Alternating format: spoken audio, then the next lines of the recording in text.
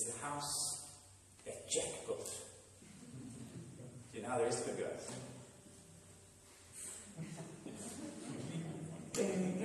This is the malt that lay in the house that Jack built.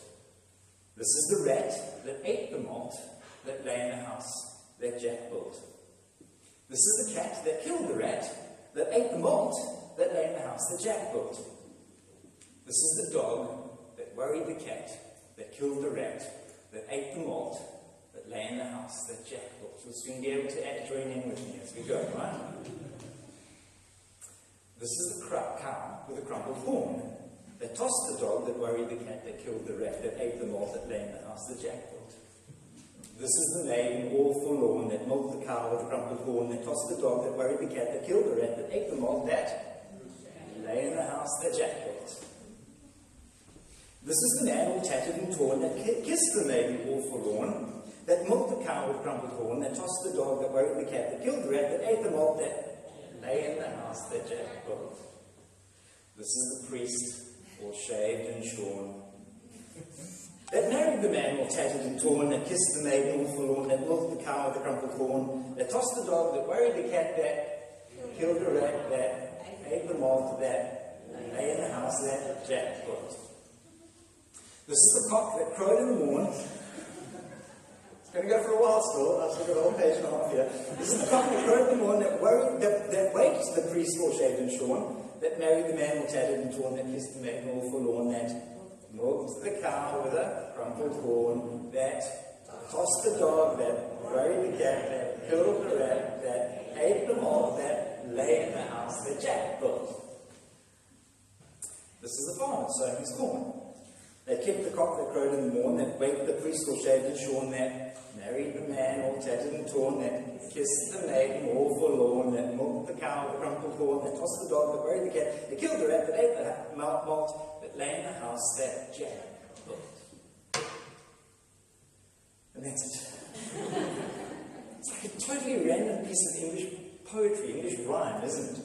All sorts of meanings are given to it. Some say that it's got something to do with Jesus, that Jesus is apparently Jack, and the house that he builds is the church. Jack is the carpenter, and he builds it. I'm not quite sure what the dog and the rat have got to do with that.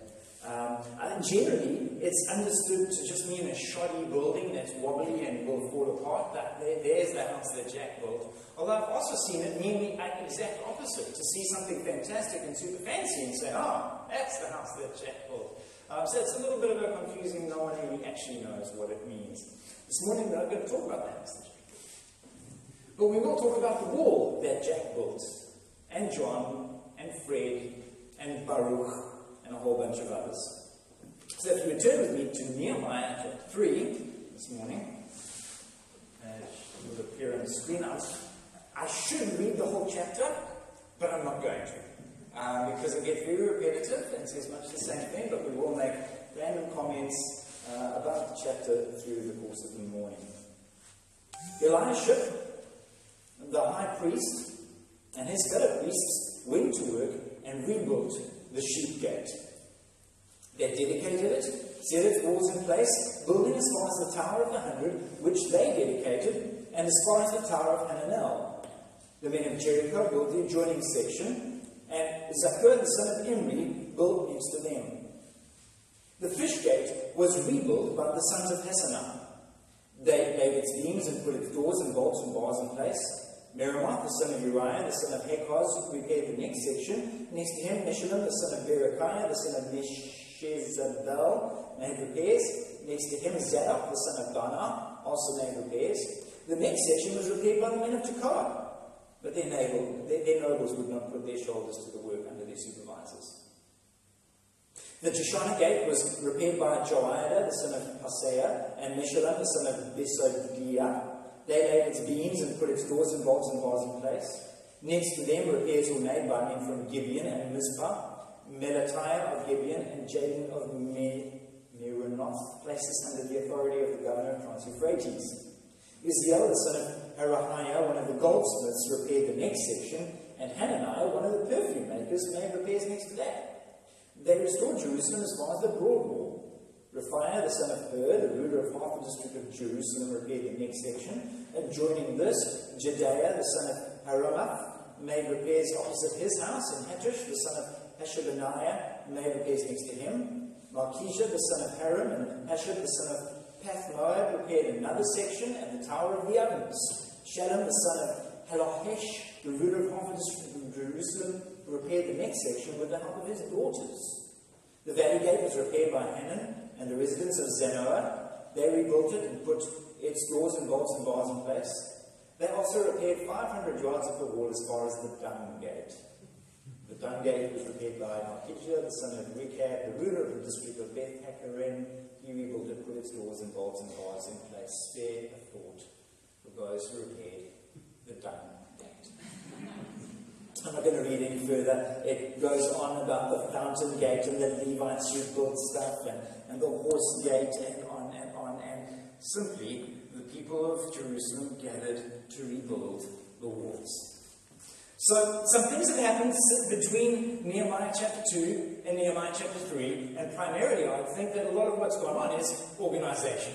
This sort of planning and organization didn't just happen automatically. I suspect that Nehemiah got everyone involved. And chapter 3 of Nehemiah is the point of the chapter is to see that everybody in Jerusalem, and even some outside of Jerusalem, played their part in rebuilding the wall. Nehemiah chapter 3, the reason that it's there in the Bible is not so that you can go and find an unusual baby name, as many people do. I don't know if any of you did that page if you're looking in the Old Testament for odd names. The point in Nehemiah 3 is that everyone got involved. And you can see that, right? As we read bits of it, and you can read further on, you'll see that it comes up again, that you've got, the job wasn't just handed over to a couple of labourers who knew how to lay bricks.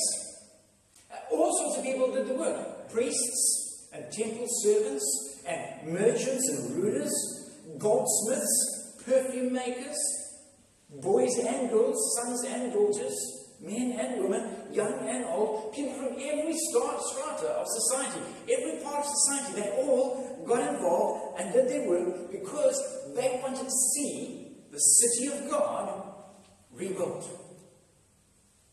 And you remember why? From the last couple of weeks, I keep repeating this, that a city without walls is a city in ruins, and it's a place of vice and violence, a place of lawlessness and a depiction of everything that is wrong with society. A city without walls is a place where people run away from. But a city with walls becomes a place of refuge, becomes a place of safety, becomes a place of welcome and security for the marginalized. It's a place of law and order. It's a place that actually forms and shapes culture and society. And the city of God, even more so in those things. The city of God, a place of refuge and a place of societal change. A place of the appropriate worship of the true God and not the false worship of the idols of comfort and control and whatever other idols there may be. And so the people both in the city and from the surrounding areas around the city recognize this need, and they gather, they come together and work to see the city of God rebuilt and restored.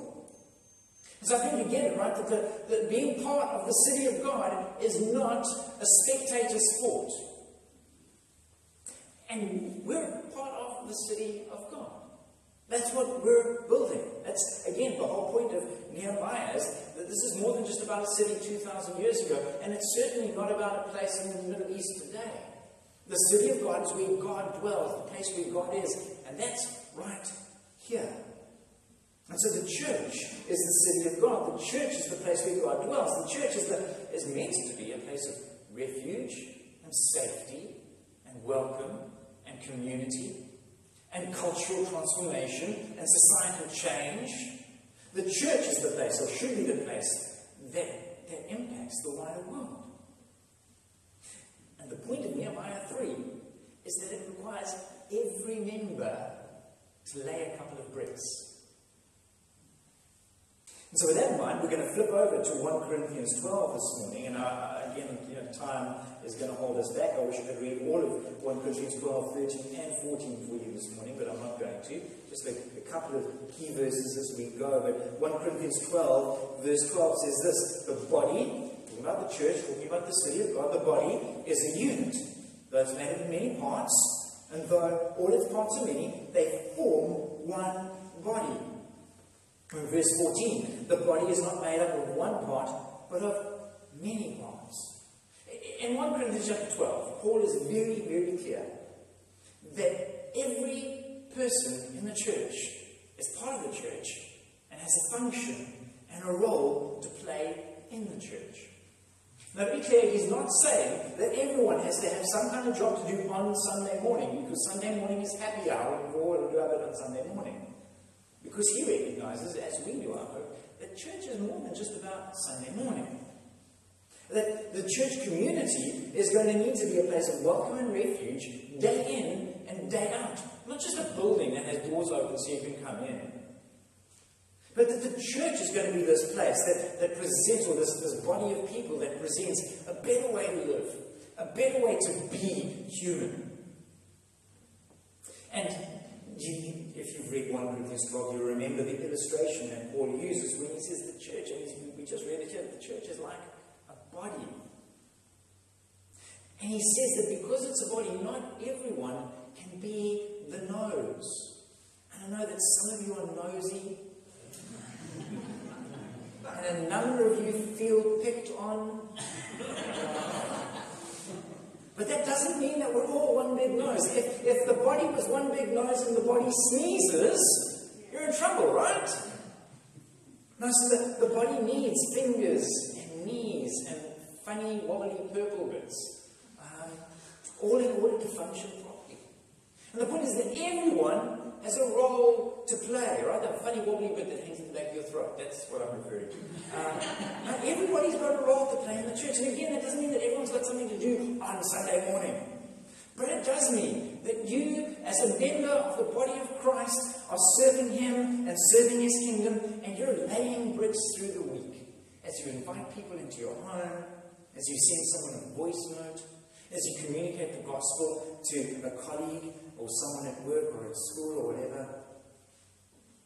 And even more than that, when you're doing your job, just your normal, average, daily job, and you recognize that doing that job is about more than just earning your daily crust, but that in actuality, you doing your job well contributes to building the kingdom of God and giving display to a different way of living and a different culture and a different mindset.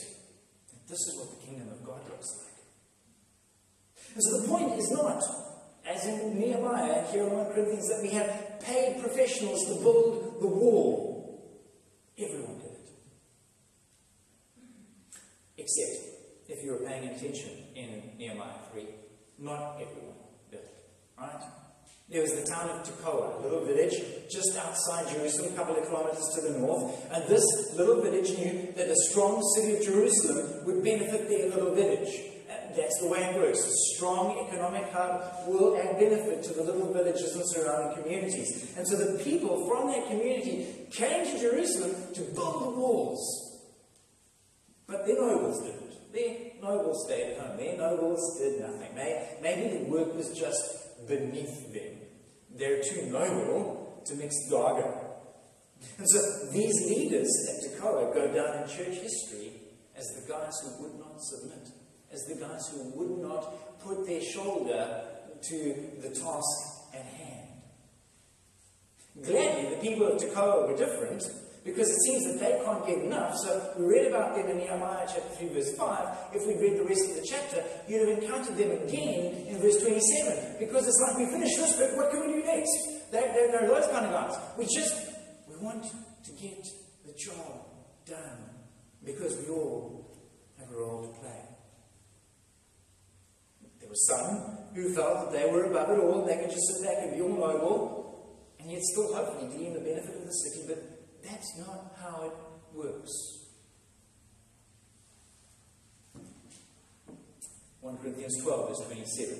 Now you are the body of Christ, and each of you is part of it, says Paul.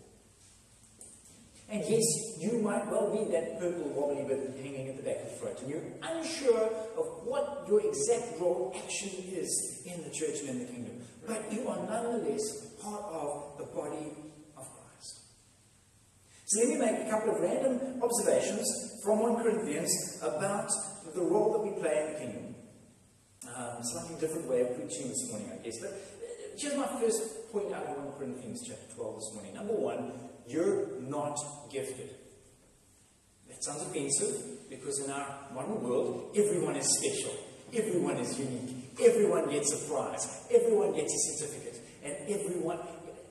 I'm kind of overstating it, but bear with me. Here's what I mean. In chapter 12, verse 7, Paul says this. To each one, manifestation of the Spirit is given for the common good. Paul says that the gifts are given for the common good. So it's not the case that I have a spiritual gift. Isn't that wonderful? Look at the gifts that I have. But rather that the church is giving gifts to the church. I just happen to be the vessel that he's using.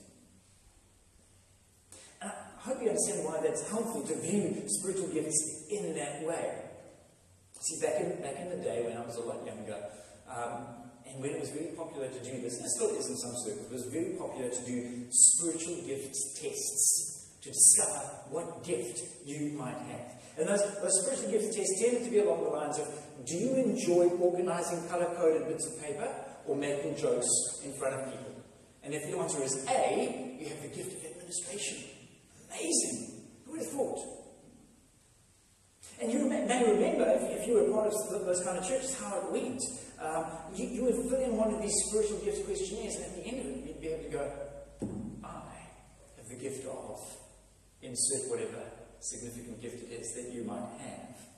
I have the gift of prophecy. I have the gift of leadership. Rulership, that was the word that was used. And then there were others, of course, who in a slightly shy and embarrassed voice would go, I only got the gift of being nice. You may detect in this that I received the gift of cynicism. I believe that is my spiritual gift, or maybe even the gift of sarcasm, I don't know. The point that I'm trying to make is that oftentimes when you work through these kind of spiritual gift things and talk to people about spiritual gifts, what ends up happening is it becomes either this area of pride. Look at the wonderful gift I have of spiritual leadership development, aren't I great? Or it can end up in a little bit of depression because I didn't get the gift I wanted. I wanted the gift of, I don't know, mountain-moving miraculous faith. And instead I got the gift of teaspoon arranging.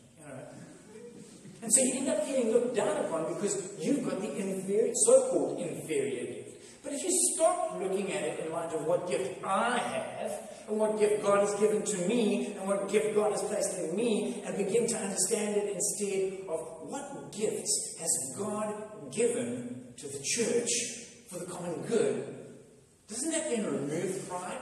Because it's no longer about me and the gift that I have.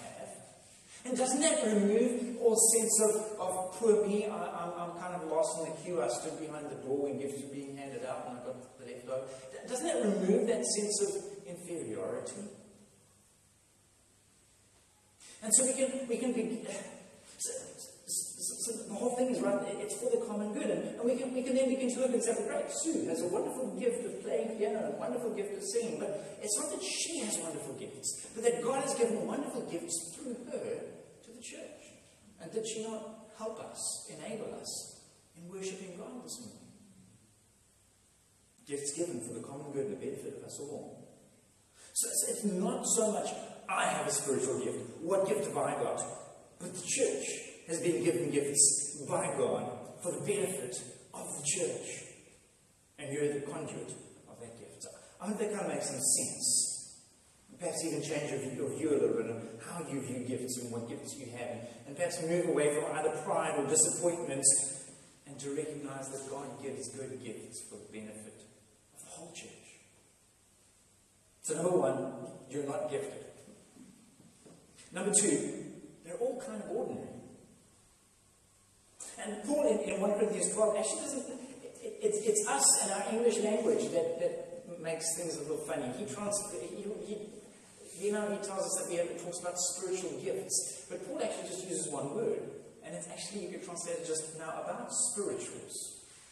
It's a word, charisma. That's why we know the charismatic. It means grace, about graces. Now let me tell you about the graces. And the graces are actually kind of ordinary. We almost want to separate them into the ordinary and the supernatural, right? So we've got the ordinary gifts like the gift of administration and the gift of mercy, and the supernatural gifts like prophecy and knowledge and tongues and whatever else. But I wonder if it's strictly necessary to make that division, because again what ends up happening is you hope to get one of the supernatural gifts, and you end up with getting just one of the very ordinary, boring, dull administration gifts. And so again we end up with this division.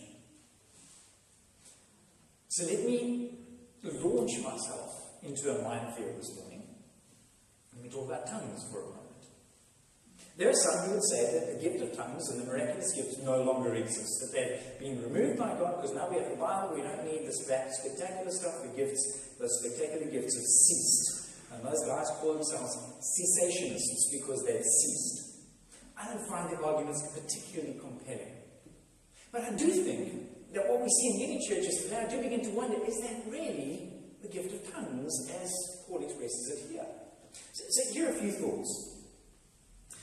Tongues is an old English word used by the King James Version guys when they were translating the Bible. A couple hundred years ago, John Wesley, I think it was John Wesley, wrote a hymn, "Oh, for 1,000 tongues to sing my great Redeemer's praise." Great song, right? We should have sung it this morning. Sorry, Kevin. What he was asking for was not, oh, if I could only have 1,000 of these pink quality things, if I could have another 999 of them stuck in my mouth somehow, so like some sort of alien thing that I could praise God with 1,000 of them. That's not what he was asking for, right? I think we know what he was asking for. I mean, it's a bizarre image, isn't it? He was saying, wouldn't it be wonderful if I could praise God in 1,000 different languages? Right? So, praise the Lord. You can say that in a different language for us. You can say it in Afrikaans. Praise the Heer. Or loof die Heer. You can say it in German. Any Germans here? Praise the Lord. Come on, Roswitha, give it to us, man.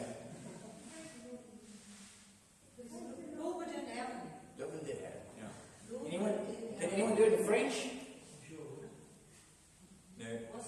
How about Zulu or Xhosa? No, we're done. Okay, so that's our limit. So the gift of tongues in our church is quite limited. See, a foreign tongue is just an old English phrase meaning foreign language. And so when you read in Acts chapter 2 of the apostles running around and speaking in different languages that people could understand, maybe that was the gift of tongues that they received. Some of you have met Marnie the missionary. Marnie the missionary is a cool dude. We haven't seen him for a couple of years now. But Marnie the missionary works in Bible translation. And Marnie the missionary speaks English, Afrikaans, fluently. English, Afrikaans, French, German, Greek, Hebrew, Latin, Xhosa, Zulu, Swahili, and the last time we checked he was learning a Middle Eastern language of some sort, probably Farsi. Do you think that he might have a gift of languages? And he's using his gift for the common good, for the benefit of the church? I'd have to say, yep, absolutely. Now, having said all that, I do think that there is room to understand Paul saying here in 1 Corinthians that there is an ecstatic language that no one understands. And I think that it is possible that that is the case. But in 1 Corinthians 14, he makes it very clear how that gift should be expressed. Where he says, if you're going to speak in an ecstatic language that no one understands, then don't speak it where people are around you. Because you're benefiting no one, only yourself. And he says the church gathering, the collective gathering, is for the benefit of everyone. So if everyone is here and you're having a wonderful time all by yourself, that is not for the benefit of the church. And Paul doesn't say, I'm going to forbid you from doing it. He says, go do it at home. Go do it by yourself. So, by all means, go home this afternoon, close the curtains, have a great time. But the purpose and point of being together as God's people is that we collectively, for the collective good, for the benefit of all. What about prophecy? Isn't prophecy supernatural? Isn't that the ability to tell the future? I'd love to be able to tell the future. I'd love to have the gift of prophecy. I'd love to know what the lotto numbers are going to be this week. But that's a very poor, very weak understanding of what prophecy is. Prophecy is just simply communicating God's word to others. That's all it is. In a sense, I'm prophesying right now. And the fact that I prepared this on Thursday afternoon and Friday morning, does that make it less supernatural, what I'm doing? I think the point is that we all have different abilities to do different things. Some of us have an ability to do public speaking, and some of us don't, and shouldn't, and won't. Even with a gun to the head, right? Some of us have a natural ability to just welcome people and to draw them in and make them feel at home. And others should just never have people in their homes at all. You know who you are. Some of us have big brains. Others just know how to put pieces of paper in a helpful order. How will we use what we have? Will we use it for our own glory, our own benefit, our own honor? Or will we use what God has placed in us for the sake of His kingdom, for the sake of the city, for the sake of His church, for the sake of His people? And to say this, right, I kind of implied it earlier, but if you do have the gift of administration, it doesn't mean that you have to be the church administrator as much as that is beneficial. Perhaps you get to join a running club and become the administrator of the running club and use your spiritual gift to build the kingdom there. And to administer a godless running club in a way that glorifies Jesus. You do nails? Great. Then paint in tiny little letters, you're a sinner and you need Jesus. No. That's not how you exercise the gift, no. Acknowledge this. You're not just doing nails. You're creating a safe space for ladies, and maybe even some men.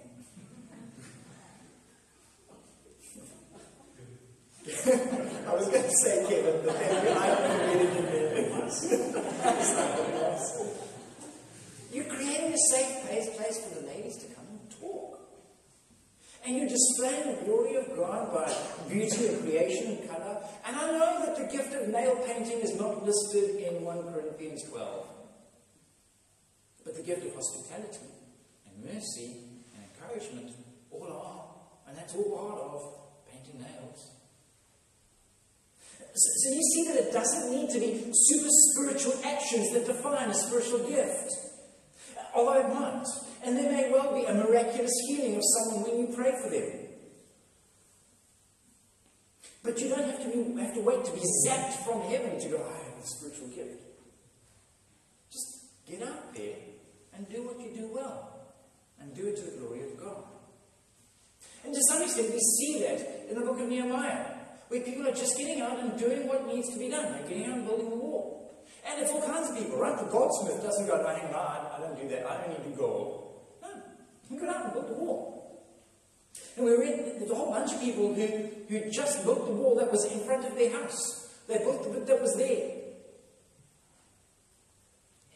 In a sense, there's a case for us to just say, just do the job that's in front of you.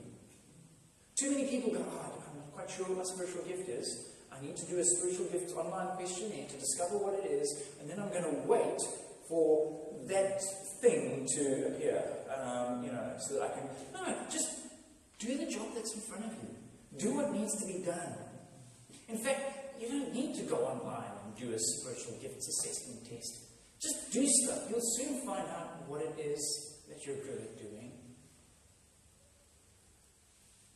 Do the job that's in front of you. Pick up a brick. Build the wall. And thirdly, let me say this. Pursue the gifts. Sorry, I got that all wrong. I just pursue the giver, not the gifts.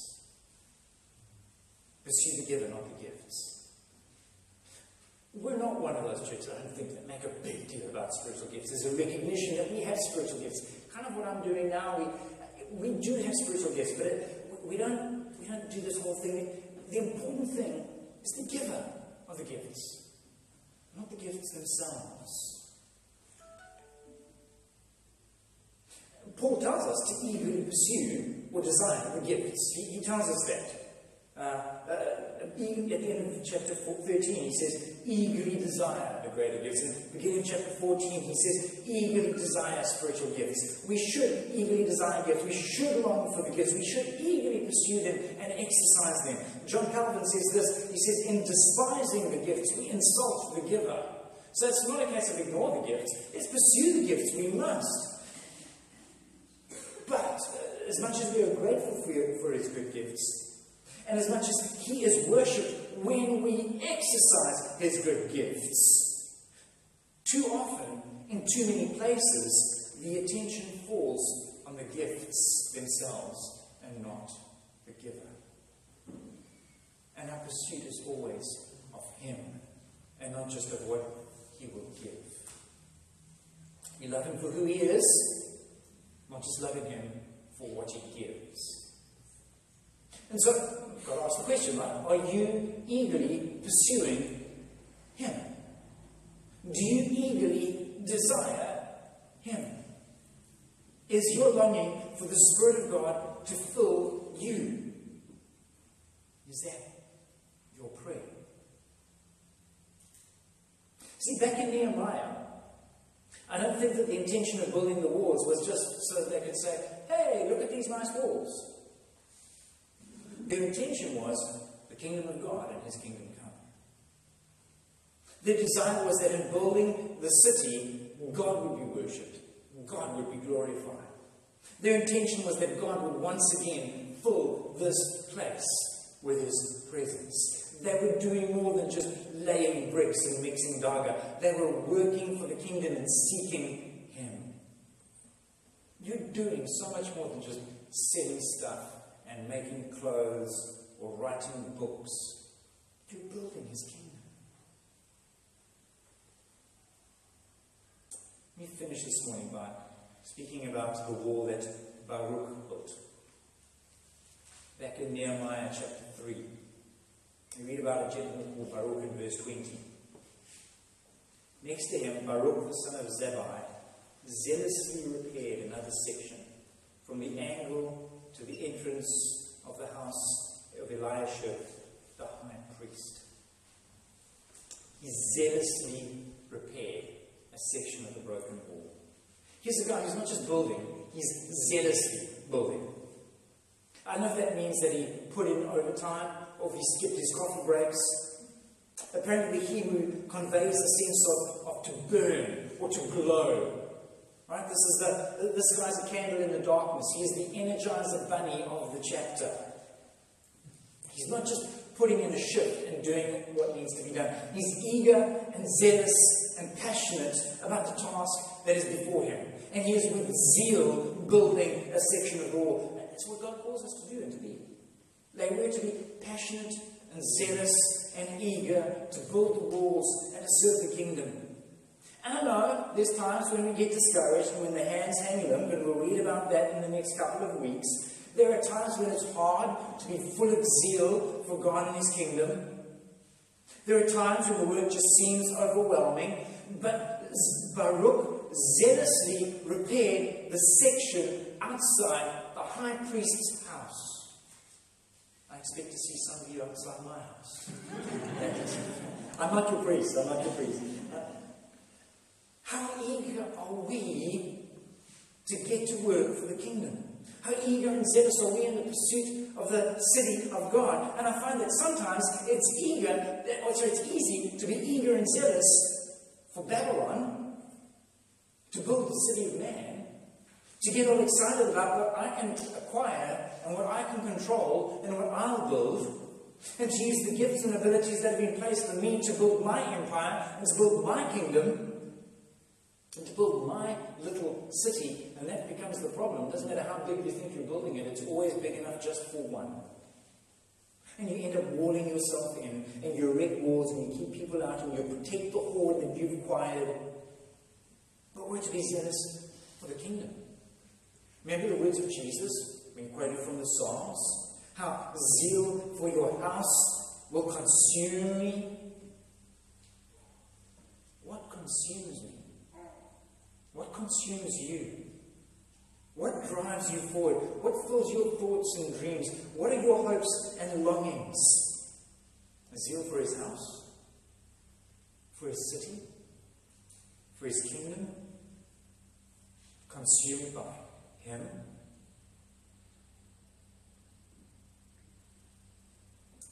This is the house that Jack built.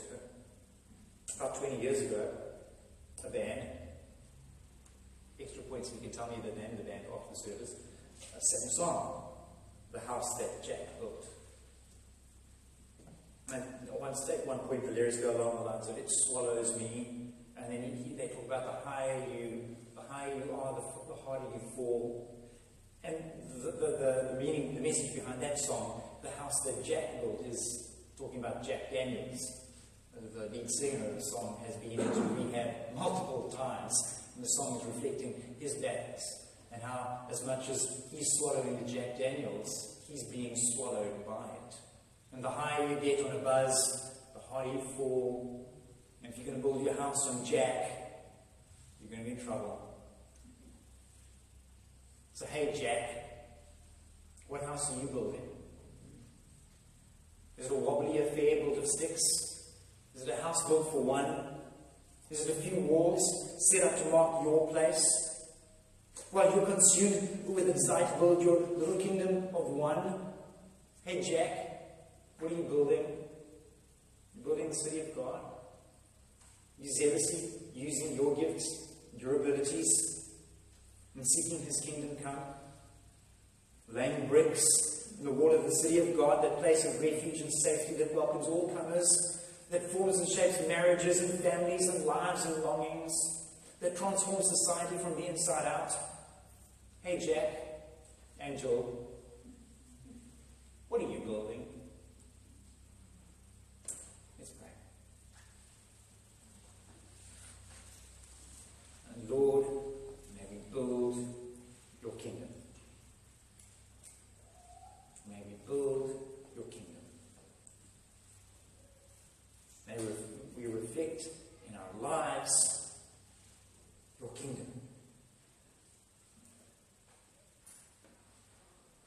May we celebrate the graces given to us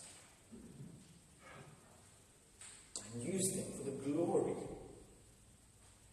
of our God.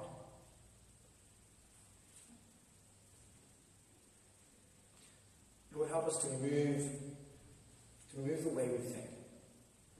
To move away from the idea that we do church on Sunday and we build our own kingdom through the week. To move away from the idea that our job is just there to earn a little bit of money.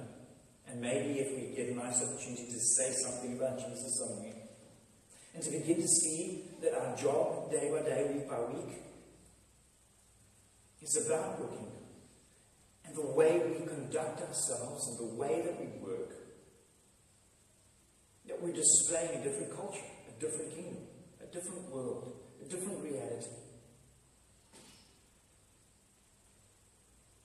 May we see the opportunities around us, where the graces that you've placed in us can benefit others. May we seek to serve. May we find bricks at hand to build the walls. Not the walls of our own little empire to wall ourselves in and keep ourselves safe, but the walls of the kingdom. A place of refuge and safety and welcome, diversity and longing.